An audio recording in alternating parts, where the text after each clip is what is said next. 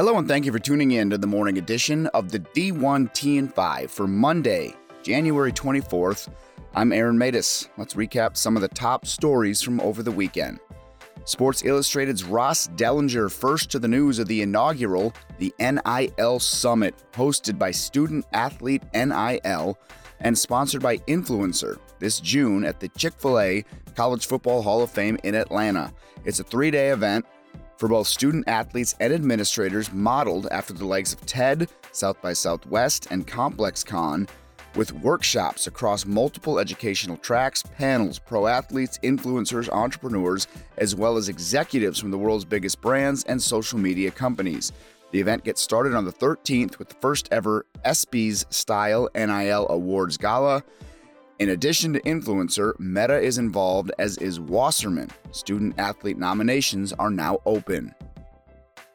Washington State President Kurt Schulz will shift the reporting line for athletics this summer to current provost and soon-to-be chancellor Elizabeth Chilton, who will also become WSU's representative on the Pac-12 CEO group.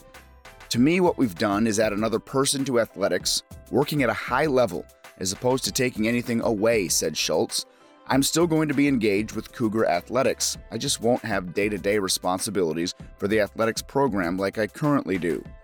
Schulz notes Chilton has been involved in all key athletics conversations over the past year. The change officially goes down on July 1st. TCU AD Jeremiah Donati raps with the Fort Worth Star-Telegram's Drew Davison on a number of key topics. On the transfer portal, this is the first recruiting cycle where the transfer portal is having an impact, and it's something we look at every day. What's interesting about the transfer portal is you've essentially created another recruiting cycle, which will be in May after spring ball. On potential Big 12 divisions, what's most important for me is that we do our best to preserve our natural rivalries. For us, that's Texas Tech and Baylor. And the future of the NCAA. We're in a really strong position. With the new Big 12, it's a great opportunity for us to even further establish ourselves as one of the leaders in the conference. That's our goal heading towards 2025. Wyoming AD Tom Berman updates on NIL in Laramie.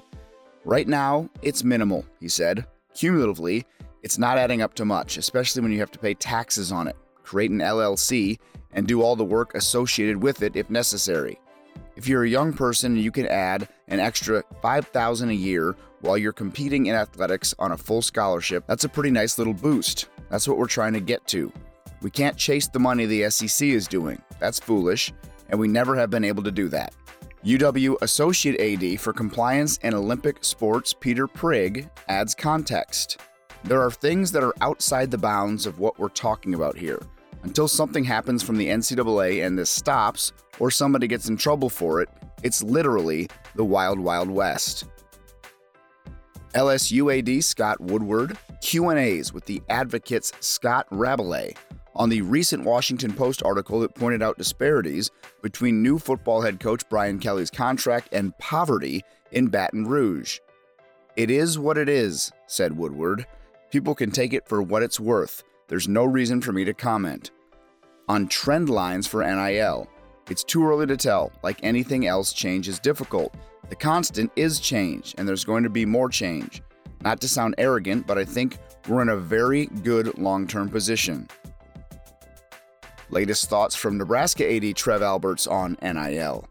I do think I'd be a little careful in believing everything I read about some schools spending $40 million. I'd be a little bit careful about that. There's a lot of rumors out there, and the NIL is part of the transfer portal, and it's a real issue, but I would not suggest that it's always as portrayed. Alberts also looks out into the future.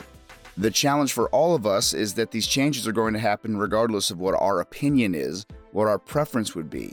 We'll have to find a strategy. If I can put it in a nutshell, if today we get $100 and 15 of those dollars are going to student athletes directly, now it's all going to them through development and coaches and all of that, but if 15 of that $100 in cash is going to the student athletes directly, there will be a day, nobody is disputing this, in any call I've ever been on, where let's say 45 of that $100 are going to student athletes. Pac-12 Commissioner George Kliavkoff was on the SEC Network's Paul Feinbaum show. Kliavkoff on NIL challenges. No one is enforcing what everybody agrees should be the rule, which is kids can use NIL, but not for the inducement or pay for play. Everyone is in agreement about that, or at least they say the right thing about that, but no one is enforcing it. What you have now is the legalized cheating that's going on, and we have to fix that. Best case scenario is federal law from Congress to address it, but I'm not terribly optimistic we get there before the midterm elections. This and more in your D1 Ticker emails. I'm Aaron Matus, and this has been the morning edition of your D1TN5 for Monday, January 24th. Thanks for listening. We'll update again tonight.